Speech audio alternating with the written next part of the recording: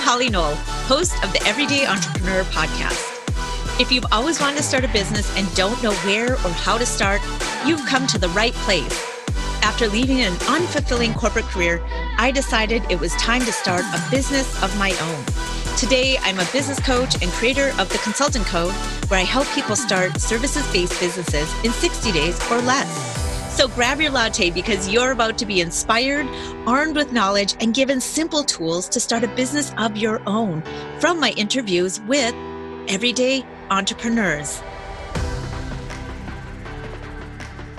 Welcome back to the Everyday Entrepreneur podcast, season 2, where we're focused on women in tech. Some of you may recall my current guest today. Her name is Caren Williams. She was on season 1 of the Everyday Entrepreneur podcast. Caren was on to talk about how she built her independent consulting company. And today I have her back to talk about how her world of marketing has intertwined with the world of technology. So let me tell you a little bit about Caren first. Caren is a brand and marketing strategist with over 17 years of experience building brands.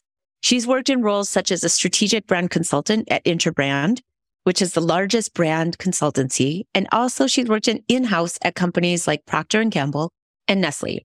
With experience across a wide variety of corporate and consumer brands, some of Caren's most significant projects have been leading strategy engagements with brands such as Google, One Medical, Disney, Twitter, and the North Face. Additionally, Caren has loads of experience working with startup companies of all sizes on their brand positioning, customer experience, and product marketing strategy. Living and working in the San Francisco Bay Area for 14 years, Caren is originally from Texas, where she earned an MBA from the University of Texas. But when Caren is not strategizing about brands, you'll find her volunteering with the four-legged type, raising puppies for guide dogs for the blind, and volunteering with the San Francisco SPCA in the Animal Assisted Therapy Program.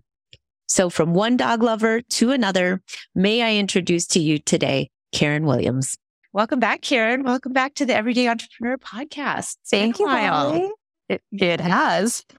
I'm happy to have you here. I was looking back at our episodes. So for listeners out there who are new to the Everyday Entrepreneur podcast or just haven't stopped by in a while, you were here in July 2020. We talked about how to build a successful freelancing business, kind of your journey from being a marketer of laundry detergent. I think that's in my title as well, being a marketer of laundry detergent, among other things, to really going out on your own and doing your own business. So super excited to have you back almost 2 years later, a little over 2 years later. Wow, crazy. So catch us up. What's life been like since July 2020? Where are you now? Yeah, that is wild that it's been 2 years. I mean, it's also not it was a little bit of a time warp there, right? So let's see. Professionally, I'm pretty much in the same position. I feel very, very fortunate. And I tell myself this daily, and I tell other people this daily, that my business has continued to grow and probably thrive during this time.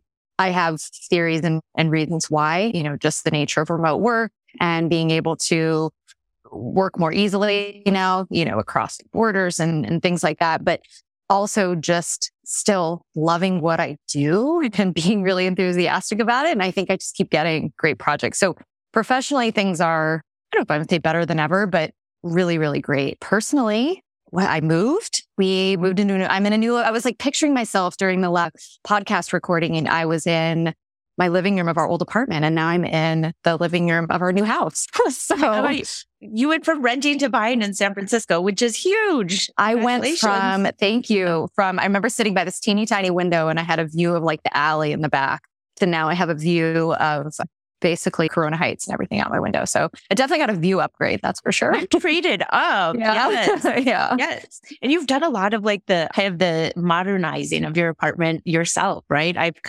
followed you for a long time. Gosh, I'm going to have to give my friend Christina credit for that. She is also a woman in tech, but loves interior design. And so she does that kind of as her, if you want to call it a side hustle. But yeah, she really helped us with a lot of stuff. So I don't really have an eye for that. I think I do. And then I start to put it together. I'm like, that looks really bad. Like with Christine, I have some questions. So I spent all this money and it looks like crap. Yeah, oh, yeah. Great. Been there. Well, okay. So what are you working on right now? Obviously, this is our Women in Tech season. I have you on here specifically because you are one of the first people I think of when I think of a woman in tech. And a woman that I really respect and admire in our space. And so tell me about what you're working on right now and what you're doing in the technology field. Yeah. So right now at this moment, I'm in the middle of a freelance project with a semiconductor company, and it's actually a really cool project. It's a employer or employee value proposition. So it's branding, but like talent branding. So, what makes this company a great place to work? So that's a really great project because it does combine kind of this, very exciting and growing tech space, but with like the people aspect of things, which I love. I am just starting, I think today, literally after we are done, I'm going to kick off with client thing in the medical device field. So tech adjacent, I guess, but we can talk about that. I feel like everything's technology. So I will be starting that today. That is also a freelance project. And then I'm working actually on a non-tech project, but it's a consumer good. It's actually a ingredient or a component in a lot of things that need protection. So mountain biking gear, even like cell phone cases. So it's technology in that it's science. It's actually, there's a huge science component to it, but it's not like software or anything like that. So that's like my current plate. I just wrapped up with an audiovisual company, which is really intriguing. So yeah, it's been good. It's been really good. Wow. I mean, as you're describing these experiences and the work that you're doing, I just think like, wow, you went from working at Procter and Gamble, a lifetime ago and working on very household brand names, things that everyone can relate to. Everyone knows what they are, very non-tech, but consumer products to semiconductors. Mm-hmm. So tell me how did that transition go? And I know it's been a journey. It just didn't happen overnight, but how did you kind of fall into this tech space? And then tell us that first. Like, how did you fall into the semiconductor business? How did you land this client? Yeah. Well, this client is a freelance opportunity. I've known and worked with the agency for several years. They almost, not totally, but I would say almost exclusively work in like B2B, early stage tech, sometimes, later stage tech. So by building a relationship with them, I've gotten access to some of these really great projects. But how I even got to that place from ice cream, that was the last kind of consumer product really that I worked on, was kind of intentional. I moved out here. You're correct. I was doing laundry, detergent, and coffee with Procter and Gamble. And then I moved out here to work at Nestle, and I was doing ice cream.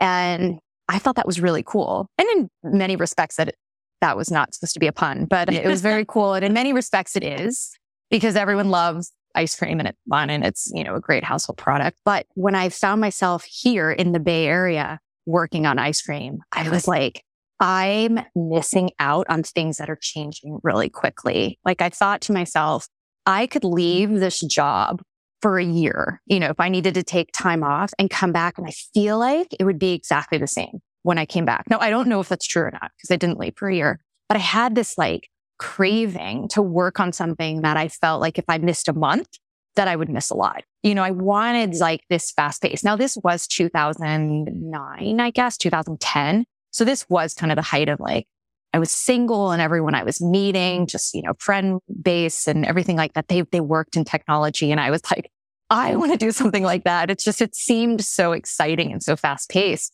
but I knew I had to bridge that gap. I'm not going to go apply for a job at Google coming from Nestle thinking I would be a natural fit. So it was somewhat of a journey, but it was also somewhat intentional that I wanted to get into that space. How did you bridge the gap? Yeah. So I went instead of, because I would call myself in-house, at Nestle, instead of going in-house as a marketer at Nestle to in-house as a marketer at a tech company, I went to the client service side. That actually started kind of this whole journey for me because I was I know the thing that I'm good at, the practice that I'm good at. So now I need to apply it to a bunch of new categories and companies and industries. And so that's when I ended up going client service side, working at both an innovation agency and then later Interbrand, which actually kicked off my kind of brand agency. So that's how I made the shift, because I was I'm going to go to an agency that has those clients, and then that'll give me access to that type of work, if that makes sense. And how did you kind of pitch yourself to the agency to have them pitch you to a tech client? How did you have that conversation? It was not easy. I mean, that's a whole different topic, but just even going from client side to client service side was not easy, that interview process, because I would get to like, and they were very intrigued by my background. And then I would get to maybe the final set of interviews and they would say, but we need people who have worked in corporate branding. And that, meaning not necessarily the consumer side, but can you do B2B branding? Can you do the kind of umbrella brand stuff? And I didn't have any of that experience. My entire experience was all consumer products. So yeah, I would get the no like a lot. Finally, I had a friend actually from swimming. I think I might have mentioned this the last time we talked, but that worked at an innovation agency and she took a chance on me. So I feel like I owe Colleen the rest of my career. But that's kind of how I just needed to get in the door and have someone trust that I'm good at what I do and that I can apply it to things that I may not have worked on, but that I was capable of that. I love that. I think all it takes is that one person that will just give you the break and will take that leap of faith on you. Obviously, you were super qualified in your domain. However, in like the industry, that took a little bit more convincing. And luckily, because you had a friend in the industry, you probably didn't have to do a lot of convincing because she knew that you were smart, capable, talented, could figure things out, would knock it out of the park, just overcoming like the one hurdle, like maybe the subject matter. Yeah. But I think that's something that sometimes people get way too bogged down in like, well, we've all heard probably the analogy of like women look at job descriptions and are like, oh, I think we talked about this in our prep call, but like, oh, I'm not a 10 out of 10 of all these 10 bullets. I'm a 6 out of 10. So I better not apply. Whereas men are like, well, I'm a 3 out of 10, but I'm still going to apply because I got this.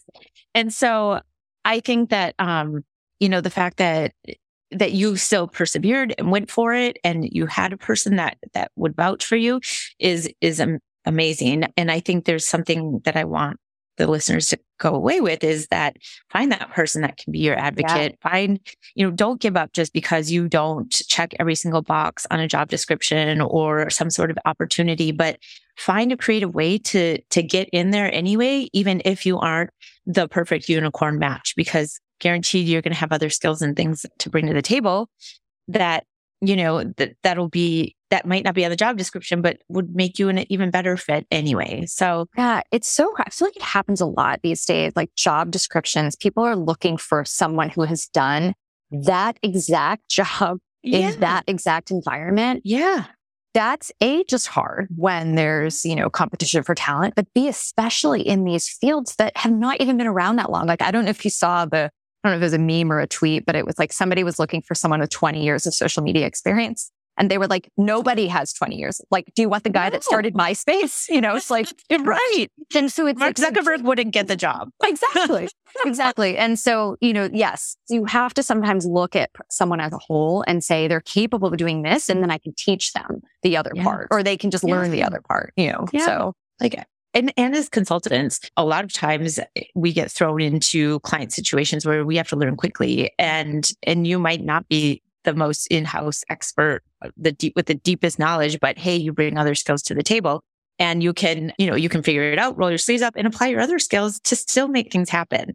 And so I think when people are thinking about transitioning from a career of maybe non-technology to a career of technology, not having technology experience, I would like people to know that don't let that stop you. And so what would you say to that woman who's always worked in product development or consumer goods on the marketing branding side that wants to move into a tech space? Like, what would you tell her if she's like, I don't want to miss out on all this good technology stuff, but I just am not qualified or I don't know technology, so I'm not a good candidate. What would you tell her?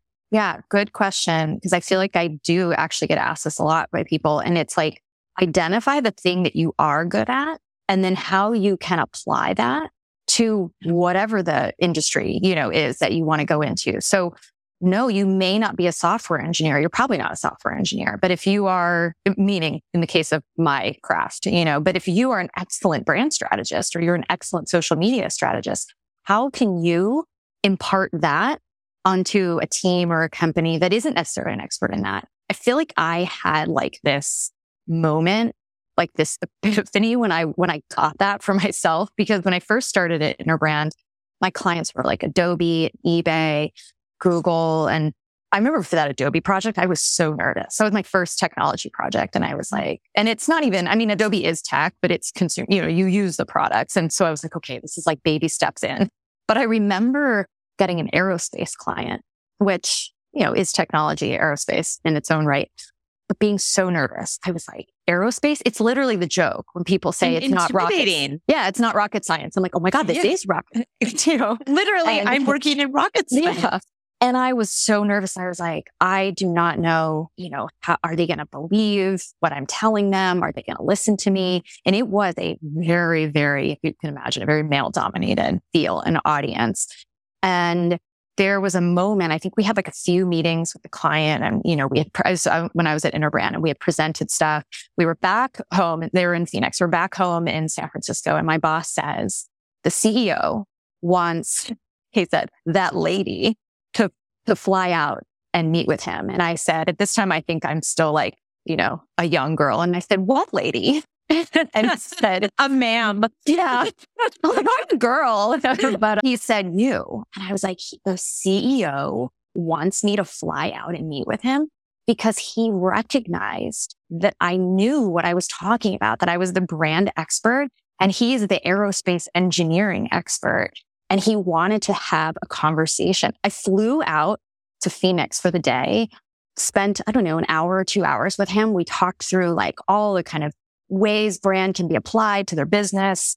And, we just had this really, really great meeting. And then I flew back and it was this moment when I was like, holy crap. Like I was just asked by the CEO of one of the largest aerospace companies in the world to come out and talk about brand with him. And I was like, it doesn't matter that I'm not an aerospace engineering expert. I've learned enough along the way that I can apply brand. And he's not a brand expert, but he's learned enough, through our working together that he gets it. And it was just, that was like my moment when I was like, I am confident now. Like I can do this.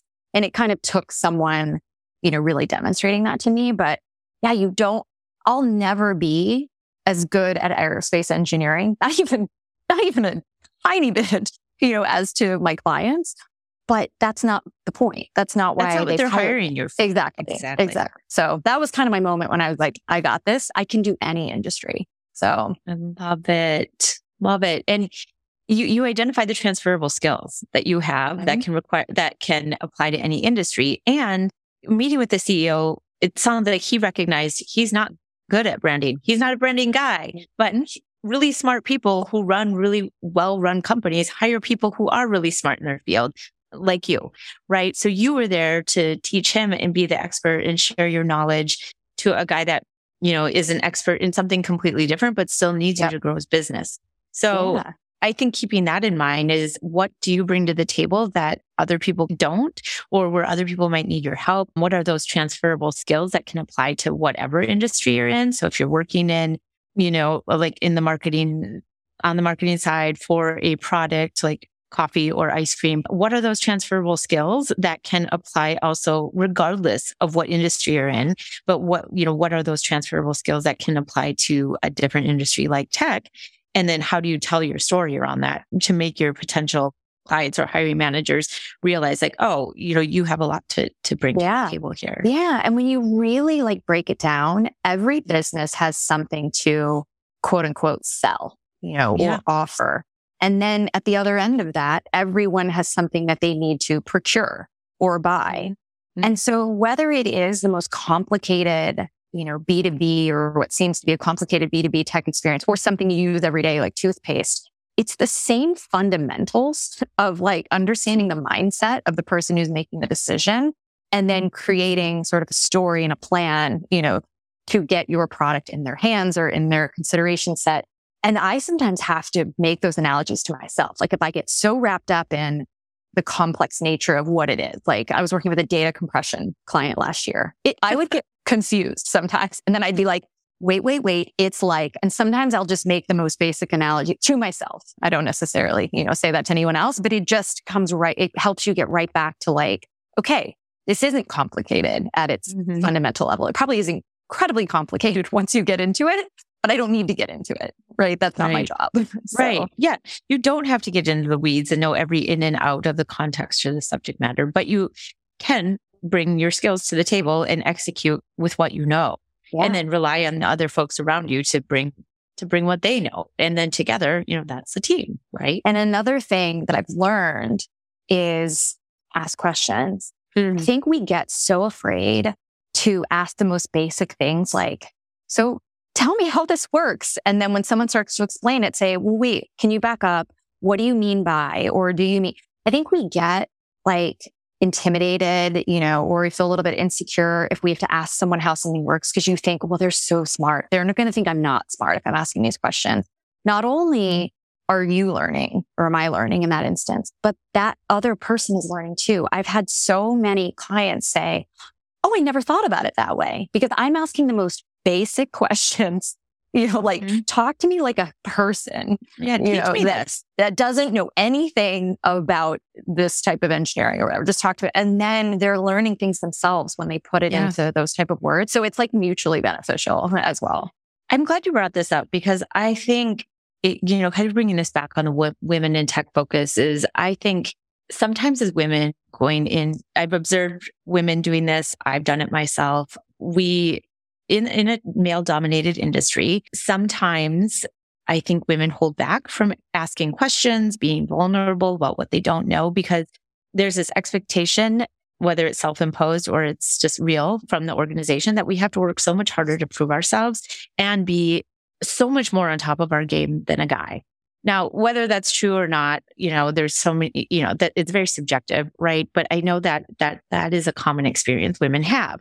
So being a woman in tech and asking questions, asking the quote unquote dumb question or the basic question can sometimes, so my experience has been eye rolls, mansplaining, men dumbing things down. And like, it's very obvious they would not speak to a man this way. And so sometimes I think women just unconsciously train themselves like, I'm not going to ask because I don't want to have to deal with how I'm going to be treated for asking this question. So I don't know, what's been your experience in that vein, and what could you share around your experience? Yeah. So it's changed a lot. I feel like, and obviously there's still a long ways to go, but I was thinking back to like 2011, 2012, when I was getting into working with a lot of tech clients, and I did feel like I was the only woman in the room sometimes. And not only was I only woman in the room, but I was the only one not, who didn't work for the company, like, oh, this is really intimidating. But I think what I've just done is gain confidence along the way. And like you phrased it as dumb question. I know you were just kind of, colloquially speaking, dumb questions. Quote unquote. But I don't think of them as, as dumb questions. I actually think like these are really good questions. And if someone else doesn't like my question, well, it's not their question. So I don't have to like it. But I go in with such confidence in my craft and my skill that maybe sometimes I do perceive that someone is treating me differently, whether it's true or not. When I get that feeling, I almost get like more confident. So you're right. Like some people would shy away and stop asking questions or phrase things a little bit softer or say, oh yeah, you're right. Or whatever these things that we do as women, these kind of coping things. I actually feel like I go the other way around. When I feel like someone's treating me like less than, or like, well, she doesn't really get it, I kind of get even more confident. I think it's like my own coping mechanism that lets someone else not sort of, they can't do that. It's like, oh, it's fine. You can act like that, but I'm actually really good at what I do. And I feel very confident in what we're talking about right now. So that's kind of my coping mechanism, is not to shy away. It's like to be a little bit more assertive. I don't know if that's always the right thing to do, but it's sort of how I handle it. I think that works for you because you're very established in your career, and that comes with wisdom. So I think I'm much more like some guy rolls his eyes at me or acts like I'm asking a dumb question. It makes me even more confident in my question. It makes me even more probably assertive in what I'm trying to ask. However, I wasn't always that way. And to be fair to women that are just starting out, like, be confident, just like that doesn't happen overnight. And so I guess I would be interested in just, what have you learned from feeling like, having like kind of a negative experience, showing your kind of vulnerability in a workplace in terms of your knowledge, and like how have you handled that earlier on when you were less confident? Yeah, I can certainly go earlier on. You actually made me realize, though, this was only like a few months ago. And I was in a meeting with the CEO of a tech company. And there were other people in the meeting as well. But it was like, I think the rest of his team was mostly women. And they were like the marketing team and the communications team, right? And he's not. At all. That was not his area of expertise. I could sense he was very uncomfortable because he was actually the only one in the room who wasn't either directly related to that skill set of brand and marketing or even tangentially or, peripherally related. He was the only one that was like the fish out of water, so to speak. Mm-hmm. And instead of sitting back and listening, he got very defensive and uncomfortable and was criticizing, like I would say something and he would criticize it. And then, I was just like, I don't know where to go to make myself feel okay. Because even I, as confident as I am in what I do, was sort of like in your office, like, oh my God, I'm so glad this is a Zoom meeting. Like if I was in the room, I would feel really scared. Even almost worse. Yeah. Yeah. And so I think I might have blocked a lot of it out, but I think I stopped and I said, I'd love to know your expectations, rather than going back and forth. Tell me what you're looking for. And it's sort of like almost just like put a pause on a very like awkward, intense situation. And he couldn't really answer it. And I was like, okay. Like it made me realize that's what I needed to know was his insecurity coming through. And that didn't make me feel better. I did not feel better when people feel insecure, but it gave it a place. And I felt like this is not about me. It's not tearing me apart. It's not tearing my work apart. So I would say no matter where you are in your journey, I always like to live by this rule. And I learned this at the innovation firm that I worked at of assume everybody has the best of intention. Doesn't always come out right, but everybody has the best of intention. So I literally had to put on that hat, not literally put on the hat, but I had to figuratively put on the hat and say to myself, he has the best of intentions. He's trying to make himself feel more comfortable. He's trying to he's not attacking me. It is coming out that he's attacking me. And I think you can think about that no matter what your level is, no matter what your starting place is people will not act unkind or mansplain or whatever unless they're insecure. Mm-hmm. And it's like, it levels us as humans. Everyone has awkward days. There are moments when we don't always feel our best. And so I feel like you can always kind of go to that place. This person has the best of intention. It is just, they're either going through a hard time or it's not coming out right, So yeah. You had compassion. You found compassion for him. It was hard, but I found compassion. And then weirdly, like a few meetings later, he was incredibly nice to me and was like, I know, Caren, I keep giving you a hard time, but I just I appreciate this work. So I think what happened was he was probably having a really tough day. He then felt like he didn't understand what we were talking about because it was just out of his comfort zone and was like, yeah, it was not nice, and he didn't probably went back. I don't think he needed to apologize, and he didn't apologize. He just made it clear, like, I wasn't my best self, that day. And so it actually ended up okay. I felt like we were in a good place. But if I had just shied away, or worse, if I had just gotten like really defensive, it's like that's going to get us nowhere, Totally. So yeah, you disrupted the flow by just turning it back on him and saying, what are your expectations here? And making it about him and asking a very frank question that just kind of stopped everything and probably made him think. And then he probably realized like, oh God, I'm being an asshole. I think he also realized I don't know what I'm expecting because I've done this before. And I don't know. Yeah.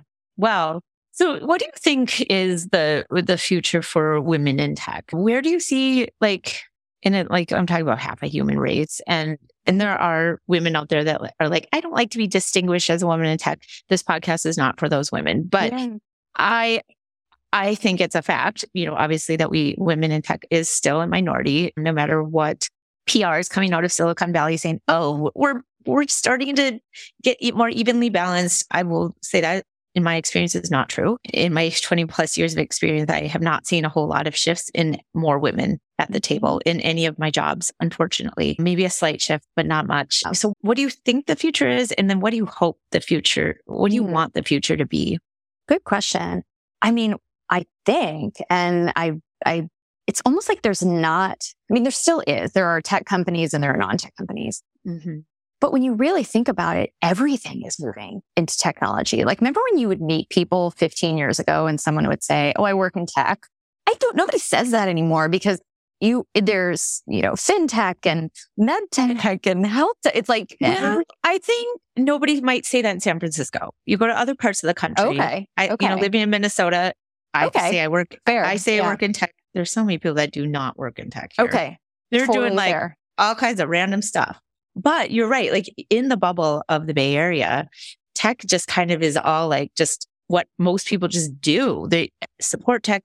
They are technologists. So then maybe that's what I hope is that there's like a mind shift that, yes, there are always going to be some fields that are not in tech. Like, if you are a landscaper, I think, that might be, if you are physically a landscaper, that might be what it is. But who's to say, it's not moving into like digital design of the landscape and things like that. So it's like I wish the mindset wasn't this like hard line between tech and non-tech or whatever you want to call it, that we all kind of see our roles as, today and tomorrow. And today your field might be more analog, or more traditional, but there's going to be more technological and more digital components of it. So it's this mindset of like, my job is probably going to morph into a bit of technology anyway. And so I'm excited about that. That's kind of so I totally see what you're saying. I bet you people say they're not in tech, but they maybe are in some ways. They just don't think about their industry,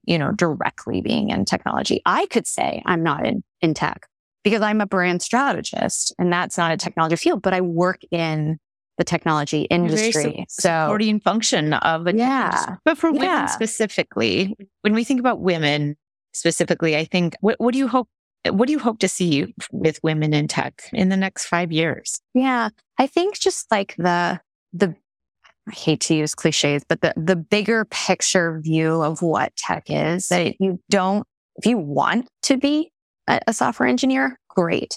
If you don't want to be a software engineer, what's the role, and I'm just picking on software engineer, but if what's the role that you can play? There's so many parts and pieces. Actually, this employer brand project that I'm working on right now, 80% of their company are engineers, but they're recognizing that as they grow, they're going to need to expand. They're going to need more people in all the things, probably building design and, certainly people operations or HR and marketing and social media, like all of the fields, those are going to have to grow as well. So I think it's just really seeing like, whether you're a woman or not, like what's your passion area? And then how can you apply it, to the industry, and don't get turned away. It's much easier said than done.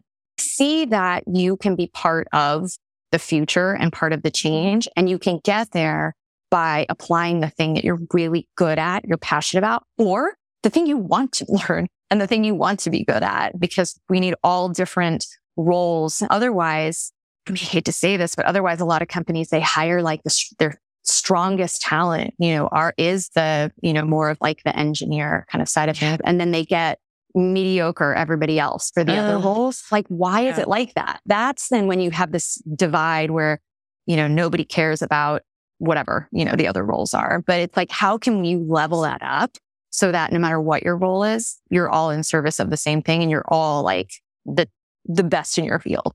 So, something common I see in my kind of line of work of, what I used to do earlier in my career was, program project management. And, I still do this for my clients, but I would never market myself, I guess, not never. I just wouldn't, I differentiate myself, I guess, from a traditional programmer or project manager in that I didn't come from a technology background. I wasn't a former software developer and a male who then just moved into this program management role.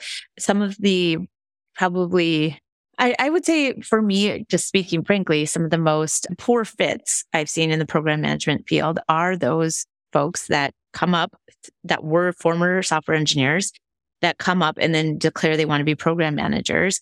And I just don't see how the skills translate very well. It doesn't mean, I guess what I'm trying to say is most of those people are men. They get the jobs because they were former software developers, but it doesn't necessarily make them good project managers. And so I think it's also important for women, if you want to role as a project manager, a program manager, product manager, like don't get fooled that you need to have been a software developer in order to succeed in that role. And I guess that's what I'm trying to say is I think that there's this perception out there that you needed to have grown up in tech. And since a lot of software developers are male still to this day, I think a lot of women get deterred like, oh, I didn't grow up as a software developer, so I better not even try for this program management job. And then right there, that women walk away from roles where they could excel at and be incredibly wonderful and talented at and make a difference in an org because they assume they don't have the right skills. And so, yeah. Yeah, I think that's especially important for, I'll put myself in this camp, older women as well, because same. We didn't grow up, so to speak, in the industry. Whereas, maybe if you're coming right out of school or you're earlier on in your career, you can make that choice to kind of enter at this stage. But what if you're executive level or very senior level? That's hard. You're not going to start over. So to your point, it's like, what are your transferable skills? What are the things that are going to make you good at that role?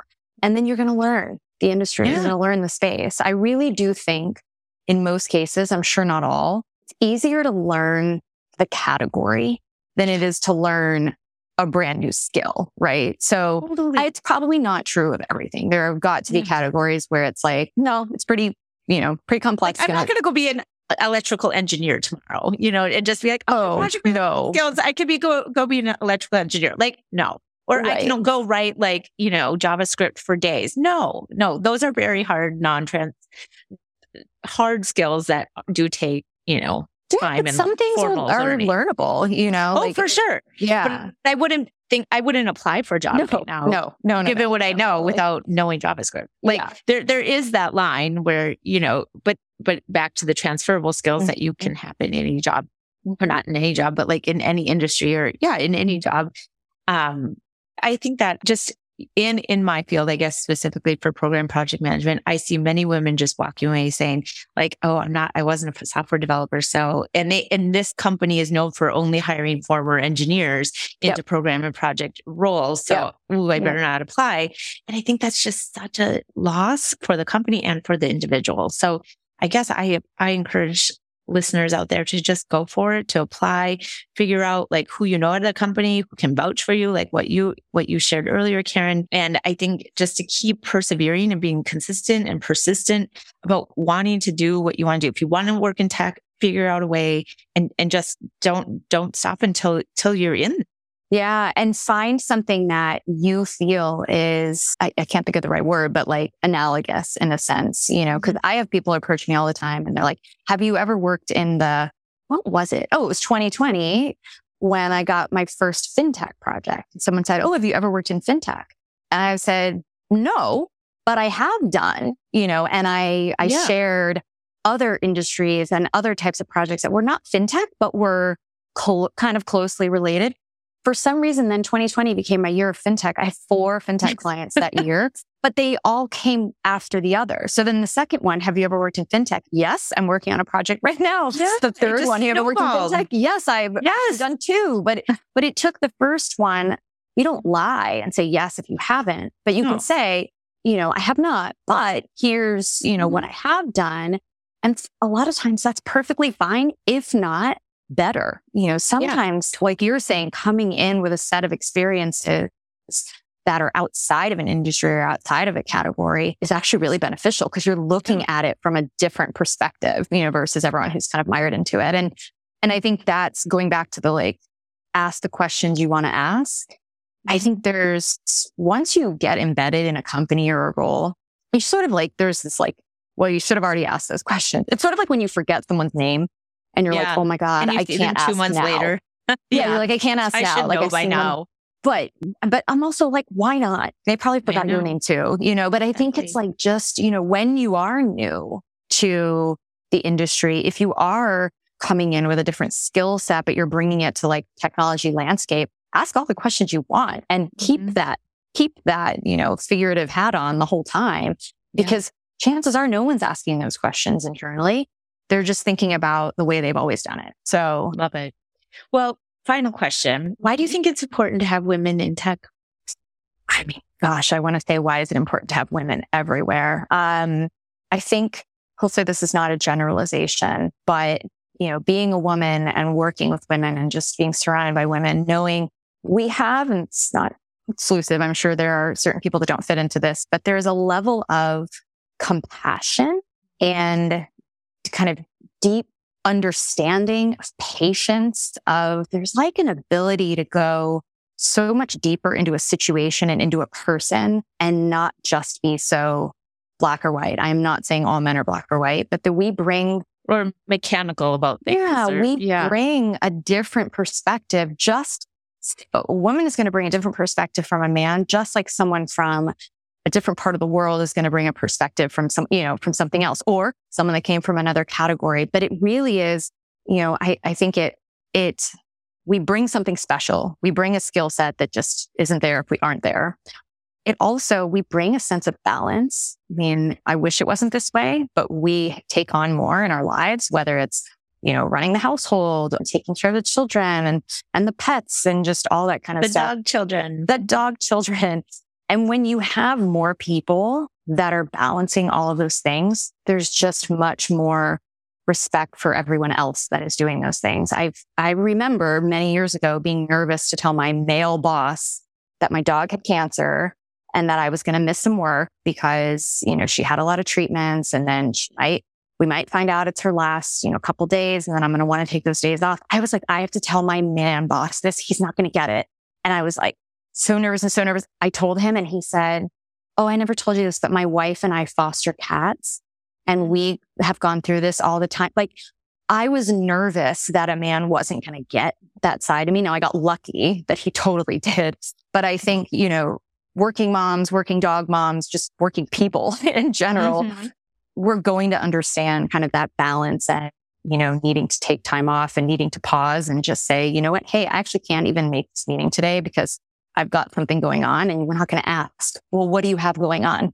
So there is just sort of, I think it's like respecting the balance and the boundaries, bringing just that different viewpoint, more of the compassion, maybe even a deeper level of understanding into things, and just other women seeing other women. I mean, that's just, being surrounded by people that you feel like can really be your role models that you can relate to and identify with. Just thinking of a couple of things you've said over the past few, hour, however long we've been talking, is I think every time that you've shown your human side, Caren, you've been met with it. And even when you kind of maybe hesitated, or you just like asking the male leader, like, what is it that you need? What are your expectations? Going to a male boss and talking about your dog with cancer, both times like had to show a bit of vulnerability on your side to ask to say something that felt maybe uncomfortable or hard, but you knew you got that from somewhere inside you, and you knew that could, you needed to talk to your boss about that, and you were scared, but you did it anyway. You kind of brought like a sense of like, I don't know, you had a come to Jesus moment in that meeting with that guy, just saying, what is it that you need? And I think those are both examples of like where you kind of just put what you were feeling or thinking out there verbally versus just internalizing it and trying to just work through it silently and just hoping like it would all work out. But you put yourself out there, and you could have been shot down in either situation. But instead, look at the wonderful benefits that you got in both of those scenarios.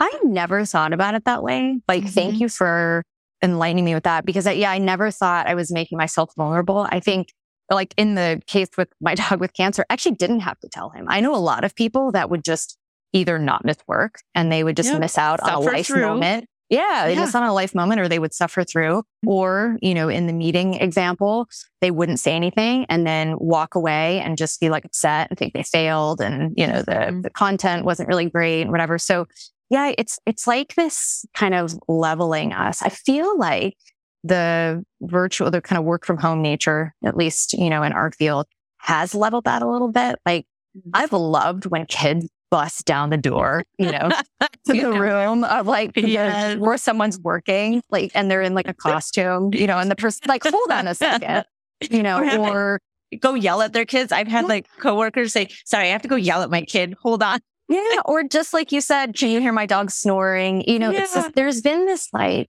we've been able to see into people's lives outside of just the office and the professional nature. And I think that that's beneficial for everyone. We're all people. I mean, the things that I wear now to like meetings and the lack of makeup that I put on, it's not because I don't care.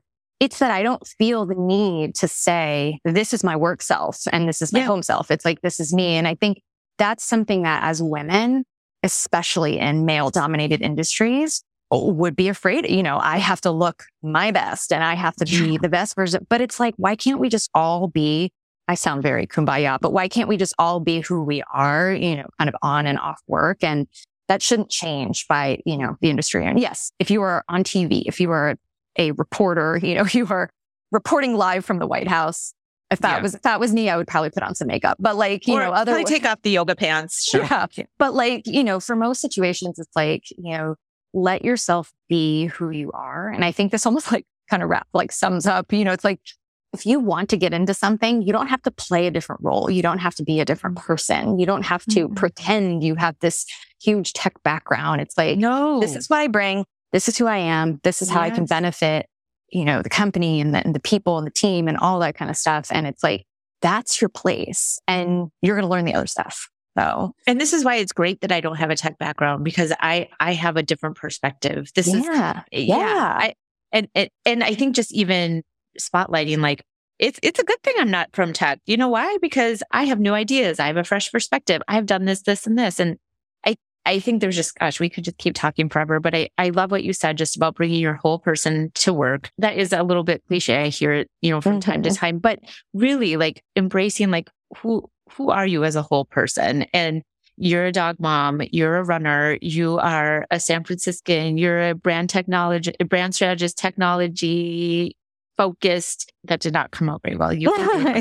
A brand strategist focused in the technology industry, but also you have experiences in multiple industries. You're a wife. You have, who are you as that whole person? And I think the more that we can show who we are as whole people at work, the more human we become, the more fun work becomes, the more interesting it becomes because we look at each other as humans versus just, robots like executing some kind of a function. In my current client right now, that's been one of the most fulfilling parts about working where I am right now with my current client is our CIO is amazing and he treats people like humans and talks about real life and real things and we're allowed to be our whole selves at work without the risk of being judged or getting feedback or, we're allowed to be our human. Totally. And, it's so much easier said than done. There are, obviously there's tons of history around discrimination and not everyone can feel like they can be their whole self. So I'm not saying like, oh, it's easy, no, show up, and just be yourself. But, if we as women support each other in this respect, then like that's what it's about. And so kind of going back to like, what do I hope for women in tech? It's like that there's more of us that want to do it, that feel like we can do it and that help each other out and support each other and, pass along. If someone got you into something, then, pass that down to someone else later. Well, on that note, anything else that you want to mention today that we have not talked about? Anything else that you want to say or you want listeners to know? Gosh, I don't think so. I feel like we've covered a lot. I think this is like kind of like re-inspired me even to what I do. People say I'm like so optimistic, but I do get excited when a project comes my way and I'm like, whoa, that seems scary. And I've never done that before, but it's like, it energizes me to learn about it. And then, not that I can hold my own necessarily, at a cocktail party talking about data compression, but I at least know you might surprise yourself. I can follow along. So probably know enough to be dangerous. That's for sure. Yeah. And probably surprise other people like, oh, you know about data compression? Yeah. Well, that's cool. Yeah. That's a very cool party trick right there. I'd love to dig more into that next time I see you for cocktails. I know. Well, Caren, it's been wonderful having you on for the second time. You're still one of the top performing podcasts of my entire, podcast suite. So thank you for another wonderful episode and for sharing your truth and yourself.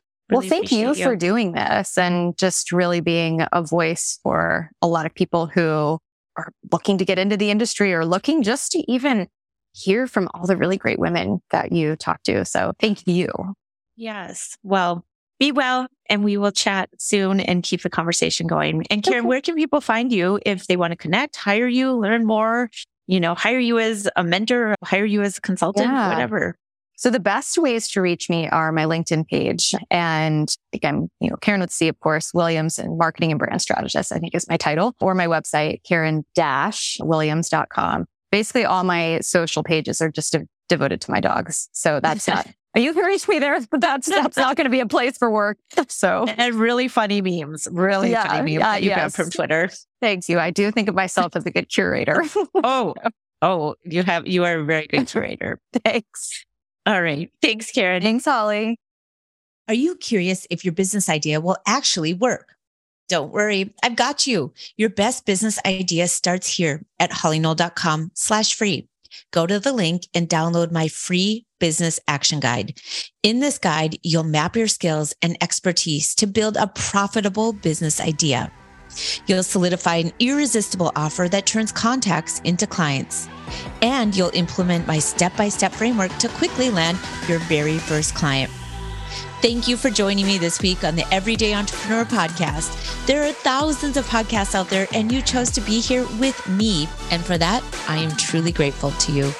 For more information on today's episode and this podcast, visit hollyknoll.com/podcast, where you can find links discussed in the shows and connect directly with my guests.